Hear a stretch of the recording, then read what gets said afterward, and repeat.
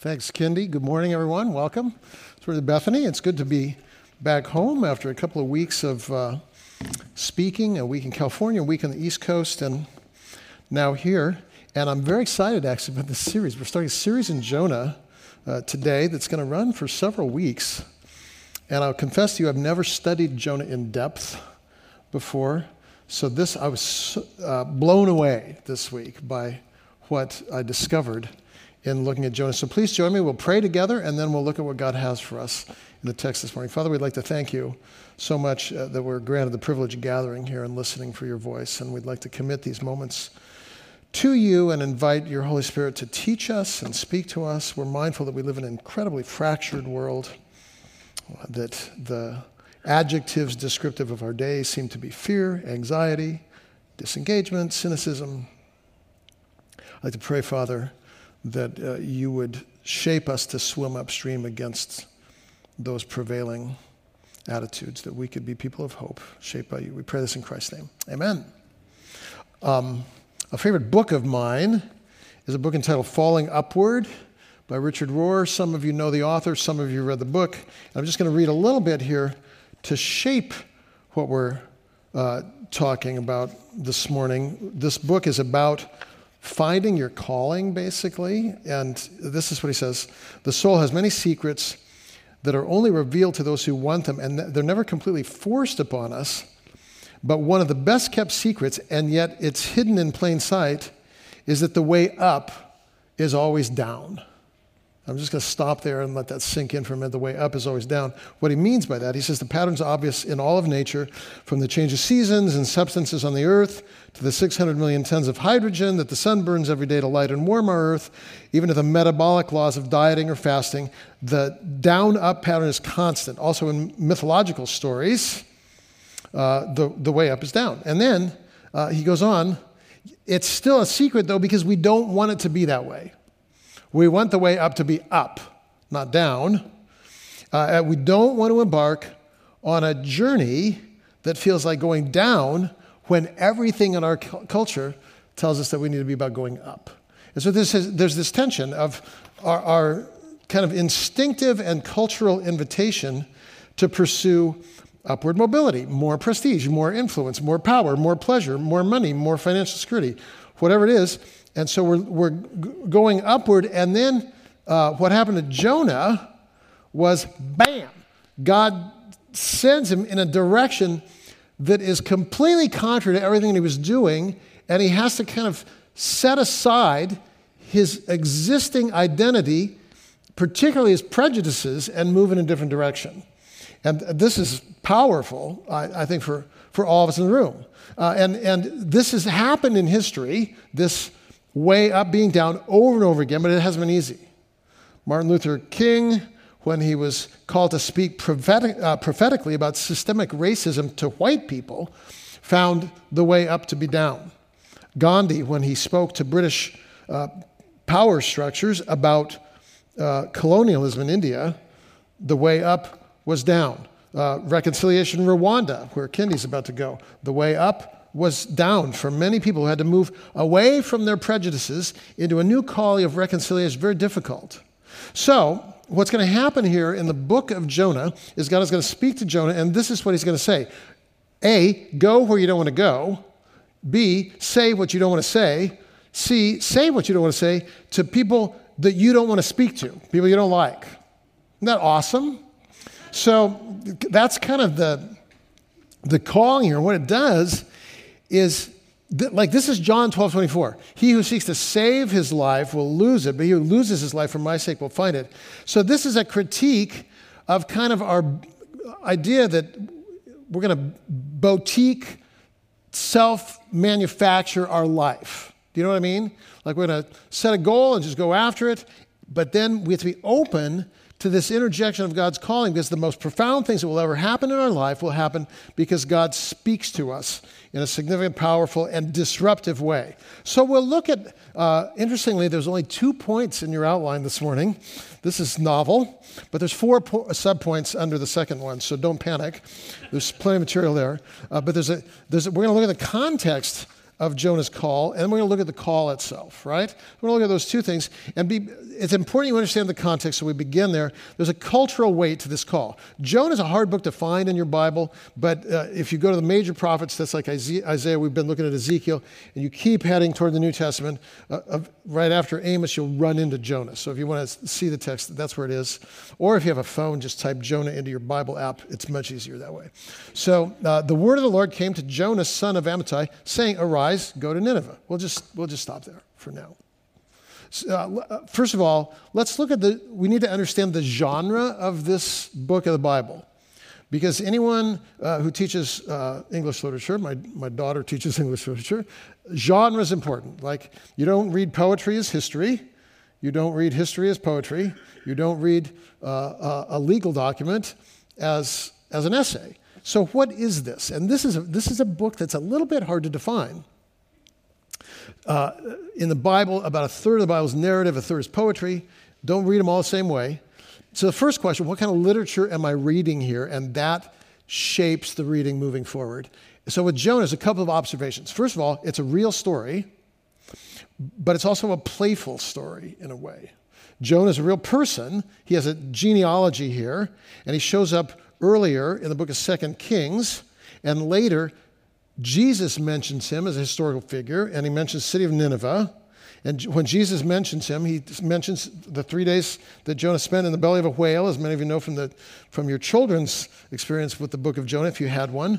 Jonah swallowed by a whale, and Jesus says that's a picture of 3 days in the grave. For now, don't worry about the big fish. We'll just speak about it a very short bit in a couple of weeks, but today we're not even going to mention the fish. There's no time stamp on this book, so it makes it a bit uncertain. And other than Jonah and his dad, no one in the book is named. There's a king of Nineveh. There's some fishermen. But that's it. So we don't know when. We don't know exactly who. But we do know this. And this is crux to the book. Nineveh is part of the Assyrian Empire. And the Assyrian Empire conquered the northern kingdom of Israel. And the Assyrians, from their inception, were proud and violent. If you don't understand that, the book doesn't make much sense. Proud, violent, and as they ultimately became the conquerors of the northern kingdom, they were also very anti-Semitic, right? And so the book is history, but there's also kind of an element of satire in the book. The book is filled with surprises because it's the antagonist of the story in a way, like the loser in the story, if we could say it that way, is Jonah. Like the guy that you think is supposed to be the good guy is the bad guy. The man of God runs from God. So he's hard-hearted, and he's the most hateful person in the whole story. And God has to physically intervene to get him to go on the mission because he doesn't want to go. And then all he does is preach a 5-word sermon, and it's so wildly successful, the whole city repents, and then he's mad about it, and God has to chew him out for being mad about God being merciful. So, like, Jonah is not a great hero in the story, right? And then, who are the people then in the story? Who are the kind of the heroes? Well, these crusty sailors who are godless become believers. The Ninevites become believers. And it says in chapter 3, this part of satire, even the cows repented and believed, right? So the sailors, the Ninevites, the cows, those are the good ones. And the one who is vile is the prophet. So it's all unexpected, and that's in a sense why it's satire. And everything's extreme in the book.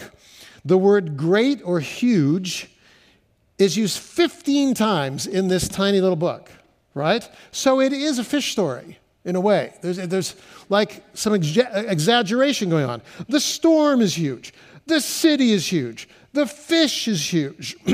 The city's so huge, it takes 3 days to walk through it. And it's actually 15 miles from one end to the other. So it doesn't take 3 days, but they say it does. So, and then Jonah's never in the book afraid. He's always greatly afraid. He's never depressed. He's always greatly depressed. So he's behaving in exaggerated ways, in an exaggerated story, and he looks like the worst of a child, right? Kind of, sitting, whining, resisting the parent, like that's the way the story is. So we're going to kind of make an observation here. One of the reasons that prophets exist is to deliver a corrective message to a group of people, and the people here are Ninevites, and the corrective message is about repentance. And so what happens is prophets often use rhetorical tricks in order to provide a corrective message. Jonah doesn't use a rhetorical trick, but the story of Jonah is a rhetorical trick. Does that make sense? Like Jonah's message is simple and direct. Time's up, gotta repent. That's all he says. And they're like, yes, we've been wicked. And there's a revival, right? So God's not trying to get to the Ninevites through this story. He's trying to get to God's people, you and I. And the way he's trying to get to God's people is through using these kind of rhetorical tricks by making Jonah, who we all think will be the good guy in the story, the bad guy, so that we, the people of God, can take a look in the mirror and say, in what ways am I like Jonah? Does that make sense? So rhetorical tricks are intended to kind of wake us up. One of my favorite prophets is prophet Amos. And if you haven't studied Amos, what's so fun about Amos is there is this rhetorical trick where Amos does what I would call a revival meeting, essentially. Like, imagine 5 nights, and there's a meeting, and we come in here. What Amos does is every night, in the name of God, he blasts a certain people group, right? So the Babylonians are bad. The Syrians are bad, right? The Ammonites are bad. The Hittites are bad. The Jebusites are bad. And because he's speaking to Jews, they're loving it. Like he's feeding their own kind of nationalism and pride and tribalism. So every night they're going out there telling their neighbors, "Hey, you got to come hear this guy. It's amazing." So the crowd's growing and growing and growing. He says, "Now tomorrow night I'll tell you about the worst group of all." And so then when everybody's gathered, at the end of the book, he's like this. And you want to hear the worst group? The Jews, right? And he's speaking to them, right? So now, like he has them. Does that make sense? Like that's this rhetorical trick stuff, and it's one of the great rhetorical tricks, if you want to communicate something, is story. Like you want to make a point, tell a story. So this is a story. When Abraham Lincoln wanted to make a point, he told a story. When Jesus wanted to make a point, he told a story. When Aesop wanted to teach children moral construct, he told fables, right? So stories are powerful. And just before we go on into the particulars here, I will say your story is also powerful. Does that make sense? Like the redemptive arc of your life is the best apologetic for the gospel. What God is doing in your actual life is the most important story you could ever share. And everyone's interested in your story. So I hope that we spend time as a community in the days ahead teaching one another to know our own story, share our own story. It's very important. I was speaking last week in Maryland and just made almost a throwaway comment that I was adopted. And that led at a meeting where I was signing books to about 10 conversations with people on the subject of adoption and God's presence in their lives. Every little piece of our story is redemptive. So that's just a parenthetical thing here for us as a community, because we're going to come back to this later in the fall and the winter. Stories are powerful. Know your story. But now, let's get back to the text. Why does Nineveh need intervention? Here's why. Nineveh is sowing pride and arrogance and violence and hatred. And as it sows those things, there's a principle all through history: we will reap what we sow. And so as Nineveh is sowing pride, arrogance, violence, and hatred, it's about to collapse under the weight of its own immorality. It's a large city, about 150,000 people. It's spread out, and the Ninevites they're just wicked people. By 3000 BC, the area of Nineveh had become an important religious center for Mesopotamian goddesses, particularly the goddess Ishtar.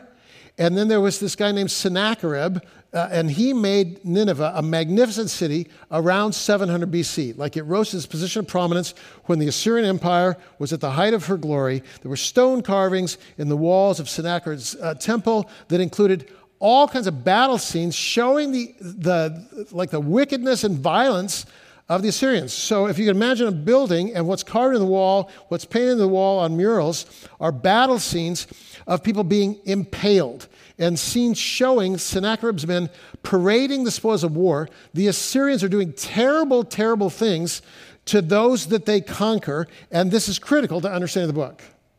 So there are inscriptions in the writings of Sennacherib when he quotes regarding those that they conquer. And this is what he says. We conquered this one particular city, and he writes, quote, its inhabitants, young and old, I did not spare, and with their corpses I filled the streets of the city. And he later wrote about a battle with the Jews, and Hezekiah of Judah, who had not submitted to my yoke, him I shut up in Jerusalem, his royal city, like a caged bird.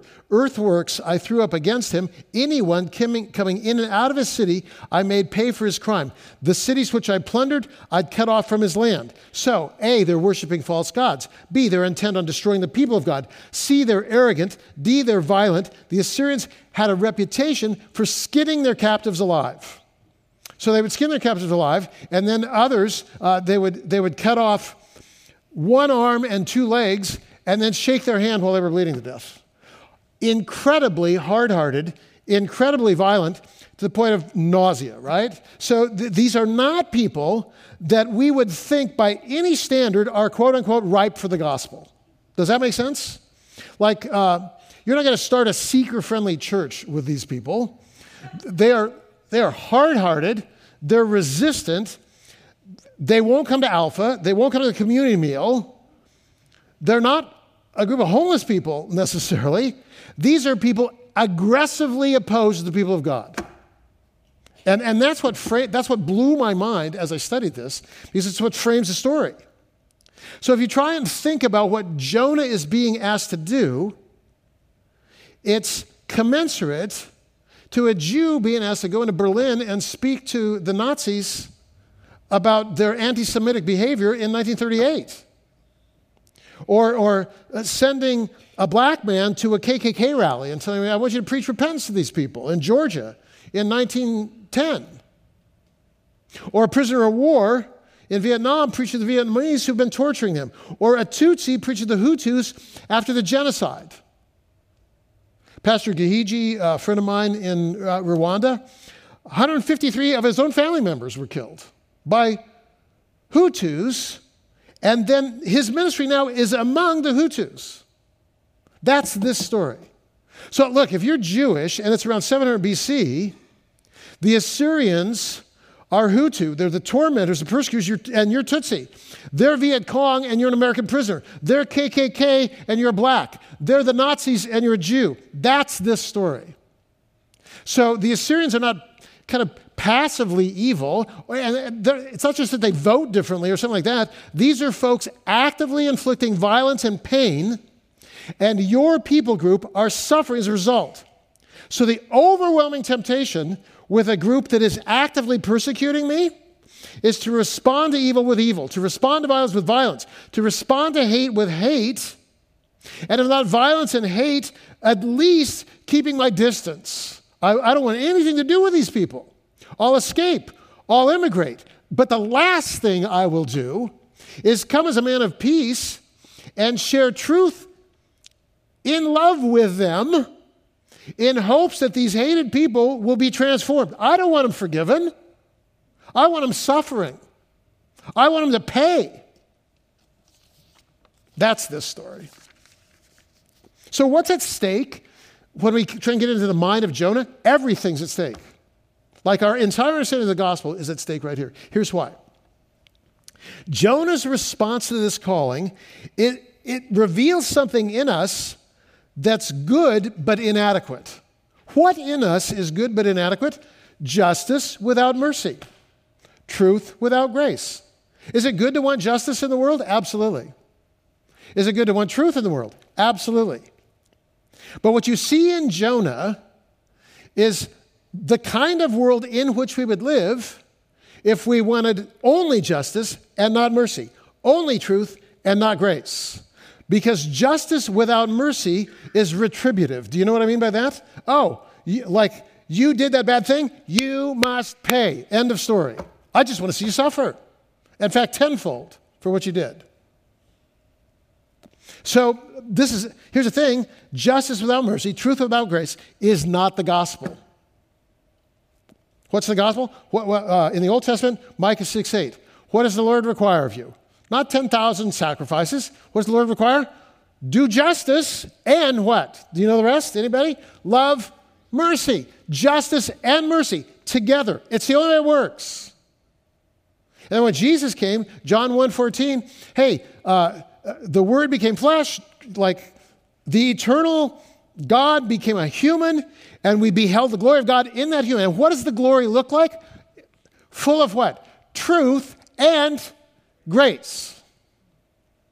And religious people, in particular, are at risk of peddling truth without grace, seeking justice without mercy. It's a problem. In the book and movie, As We Forgive, we read the story of the Rwandan genocide. And the story of the Rwandan genocide is the story of the systemic, demonic stronghold of racism. I mean, you see it so clearly there.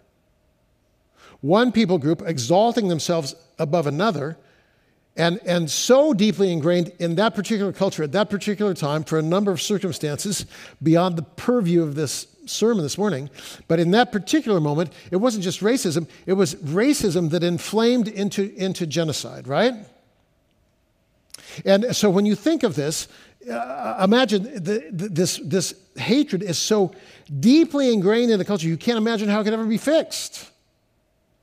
Think Tutsi and Hutu, think German and Jew, think African American and KKK member. Those on the receiving end of injustice and hate are facing rage and anger, and what they want is justice, and it's understandable that they want justice.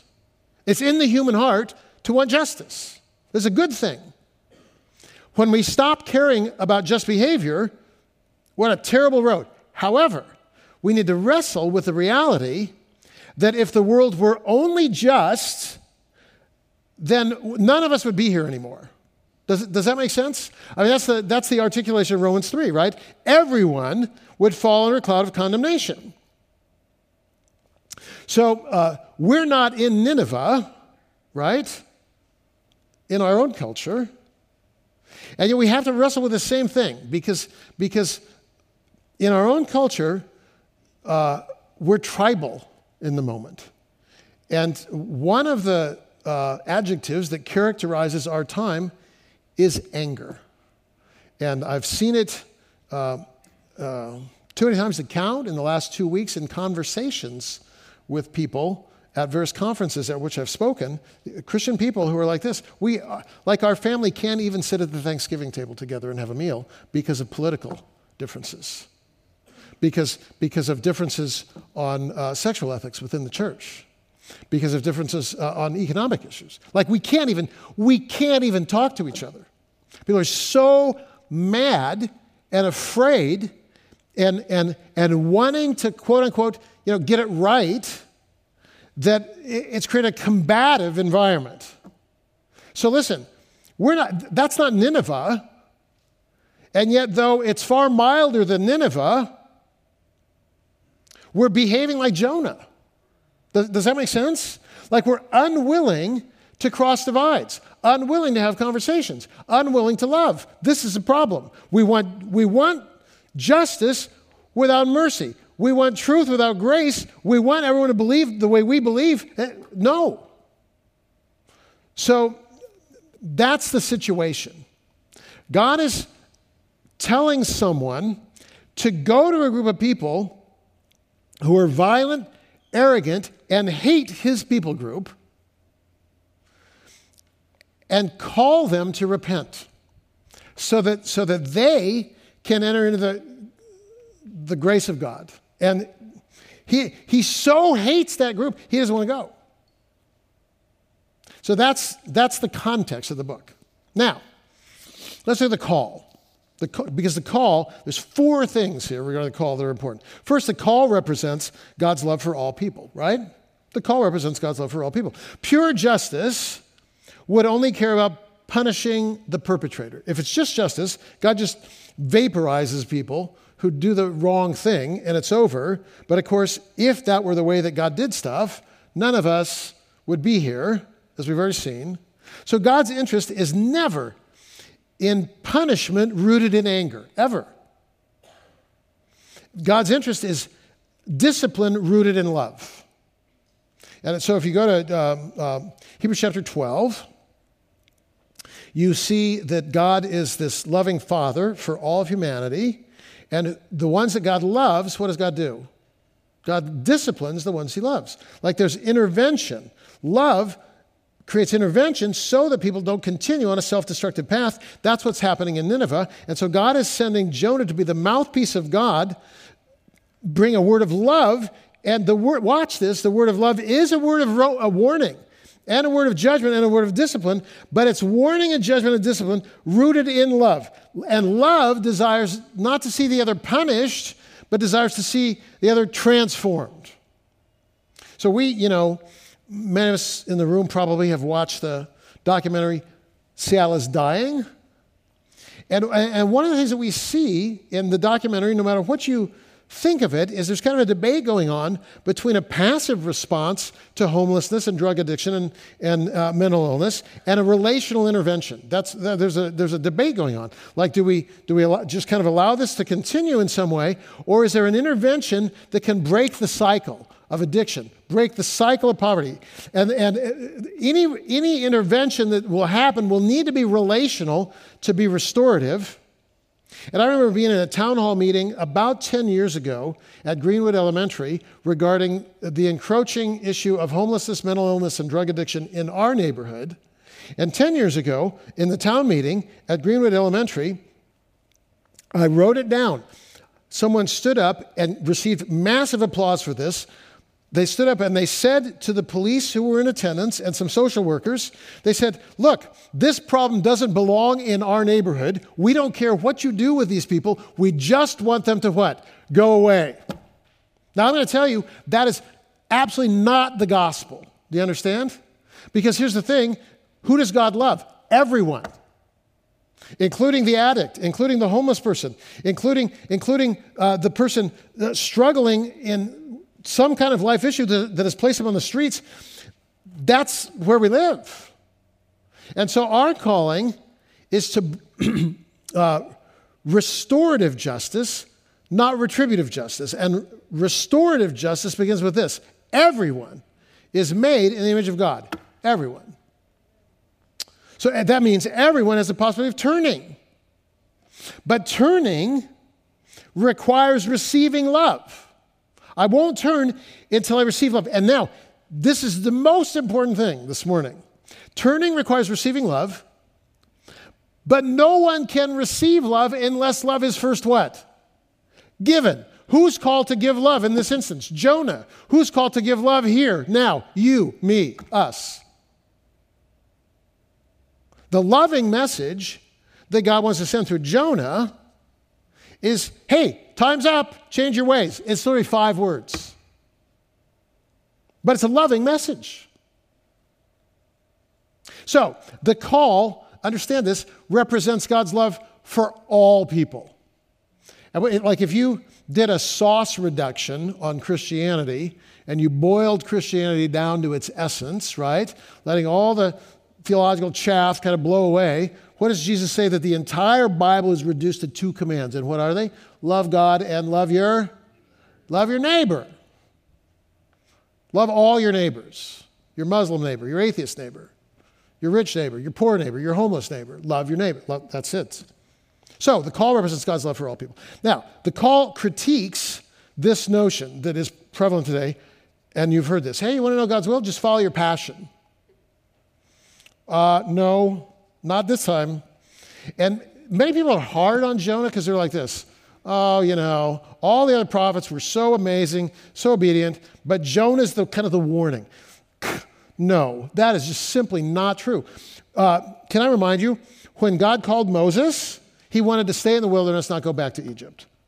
When God called Amos, he wanted to remain as a fig farmer, not preach the message that God had given him to give. When God called Jeremiah, he didn't want to go. He said, I'm too young. When God called Ezekiel, he didn't want to go. He said, this message, it's like Lamentations, mourning and woe. I don't want to go. When God called Paul to minister to the Gentiles, he was like, I want to minister to the Jews. And God said, I don't care what your passion is. I'm calling you to go there, right? When Abraham Lincoln took the presidency, he didn't want to lead over a divided nation. He wanted to lead over a united nation. But God called him to that time and that place. I wanted to live in Alaska. God called me to LA. I wanted to live on the mainland. God sent me to an island. I wanted to live in the mountains. God sent me to the city. Whatever. Don't think that the kind of this mantra of following your passion will always lead you to God's will. Don't follow your passion. Follow God's voice. Use your gifts, and you should enjoy your gifts. But the context that God gives you will be often contrary to your own desires. Often, actually. So you got to learn to listen for God's voice and pay attention to signs along the way where God may be calling you in a different direction, and don't preemptively dismiss the possibility that God may want you to go to Rwanda on a mission trip, or may want you to go to India, or may want you to change jobs or change neighborhoods. Don't preemptively dismiss because it's quote unquote not your passion. It just doesn't work that way. Third thing, the call challenges conventional wisdom regarding who God chooses. It's tempting to be hard on Jonah as if we'd do better, but don't be hard on Jonah. Because already we understand the challenging context, right? But there's more, as I've already shared with you. Jonah's not the only person in the Bible who resists God's call. Moses, Paul, Amos, Jeremiah. Oh, and by the way, Jesus, who in the garden said, hey, if I could write my paraphrase, but he's like this, if I could write my own ticket, I'd skip the cross. What does it say in Hebrews about Jesus? Who for the joy, consider Jesus, who for the joy set before him, what? Does anyone know? Like we're a small group this morning. Bible quiz. Endured the cross. Not who for the joy set before him kissed the cross, embraced the cross, loved the cross. What did he do? Endured the cross. Not his passion, his suffering. So, if you and I thought our call would unfold like this, and instead it's like that, and you're disappointed with that dissonance, part of that dissonance may well be a cross. You thought you'd have this job, you have that job. Don't worry, it's your calling. Is there an element of the cross in it? Yeah. And the fact that you're not giddy over the thought of crucifying some of your desires is not surprising. Like I'm not giddy over it either. Or laying your reputation on the line is difficult. Yeah, it is difficult. Or loving your enemies. Yeah, that's hard. So Jesus, for the joy set before him, endured the cross. Sweat drops of blood. Didn't want it to happen, but when the day is done, what he said, nevertheless, not my will, but yours. I'm going to endure. I'm going to go. I'm going to follow, even when it goes against my desires. There will be something in every one of us in our calling that's difficult. You don't have to like it, but you need to go there anyway. And of course, when you do, it's not easy, but it's right. Does that make sense? You have to follow what's right. And if God is loving, as we'll see with this big fish story, when we resist, God will continue to pursue us, and God will continue to pursue us to shape us. Like those who love us bring out the best in us, are committed to bringing out the best in us, even when we don't want to bring out the best in ourselves. I remember when I was rock climbing a great deal more than I am now. I was over at Vantage, if some of you know it, in the middle of the state. If you don't know for climbing, you know for concerts, but it's over there. And I was climbing with a friend, and I was at the top of my difficulty level, and this guy, my friend, is belaying me from below, and I climbed and fell, and so I'm kind of hanging in the air, and I say lower, which in climbing lingo means I'm done, and he's like this, no. I go, hey, didn't you hear me? I said lower. He said, I'm not lowering you. You can do that. I said, I don't want to do that. He says, well, you're not the belay guy, so try it again. And I tried again. I fell again. I said, okay, I tried it. You happy? He said, no, I'm not happy. You can do that. I'm not lowering you. I fell again. I'd fallen 3 times. I yelled down, I want a new belayer. He said, no. Time's up. Change your ways. Right? 4th time, and I made it. And that stuck with me. Out of all the climbing gunk in my life, that's a stellar moment. Why? Because someone said to me, you're capable of more than you believe. And I'm not going to let you down that easy. Yeah, you know what? That's what God will do here with Jonah. Because, finally, in closing, the response reveals the depths of resistance for Jonah. Let's take a look at this map real quick here. Look at this. So Jonah's in Joppa. God says go to Nineveh. Where does he want to go? Like the opposite direction, 2,500 miles away. And by the way, Tarshish is awesome. Are you kidding me? The coast of Spain versus Syria? I don't know. It's a tough choice. No, it's not a tough choice. That's where he wants to be. And that's where I want to be. Right? And that's where many of us in the room want to be. Not literally Joppa, but we want to be where it's mellow, where it's friendly, where no change is required, where no confrontation is required, where no truth-telling is required, where no loving of enemies is required. We want to be in a space here that's perfectly comfortable, and God says, actually, in this particular moment in your life, I'm calling it a different direction. And the direction that you need to go will require of you a cross. And listen, if we resist that, then many of us in the room, we end up super frustrated. And Richard Rohr, in this book, as I close, he says, the 2 groups who are best at resisting God's calling are the very rich and the very religious. Boom. That's pretty convicting for a group of evangelicals in Seattle. The very rich and very religious. Why? Because we have the resources to remain exactly as we are. But here's the danger. We're here and bored. Here and disengaged. Here and frustrated. Here and drying up. Why? Because the cross is calling and we're saying no. So there's no big dramatic response this morning other than this. My plea to you as your pastor and to me is, will I please pay attention to the voice of God? So that when God is calling me toward the cross, the thing I don't want to do, I'm willing to say yes. Because if I move toward the cross, on the far side of the cross is what? Resurrection. And that's what we're made for. Resurrection life. It's unavailable without Nineveh. Let's pray. Father, thank you for Jonah. I pray that you'd shepherd us through these weeks in a book that will make us laugh, will make us angry, will make us cry, will convict us. But particularly, I pray that we would kind of change our hearts so that we have this divine bent toward yes when you call us to the cross. And we'll thank you for the adventure that awaits as we follow you, praying in Christ's name. Amen.